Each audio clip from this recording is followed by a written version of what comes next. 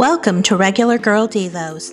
I'm Dana, and on our journey, we are learning to focus our hearts and minds on the wonderful promises of God.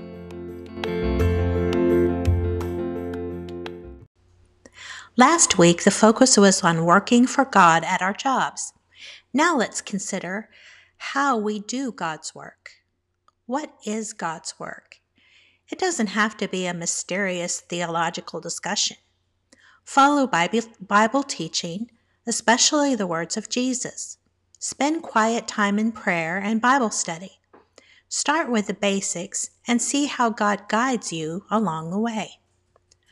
Operate in kindness, volunteer, be an example of a peaceful spirit.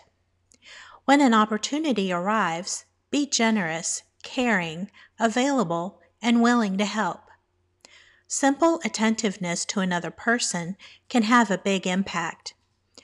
Representing God's care happens within our family, our neighborhood, our communities, and at our jobs. Our verse today is Ephesians 2, verses 7 through 10 in the Living Bible. And now God can always point to us as examples of how very, very rich His kindness is, as shown in all He has done for us through Jesus Christ. Because of His kindness, you have been saved through trusting Christ. And even trusting is not of ourselves. It too is a gift from God. Salvation is not a reward for the good we have done, so none of us can take any credit for it. It is God Himself who has made us what we are and given us new lives from Christ Jesus. And long ages ago, He planned that we should spend these lives in helping others.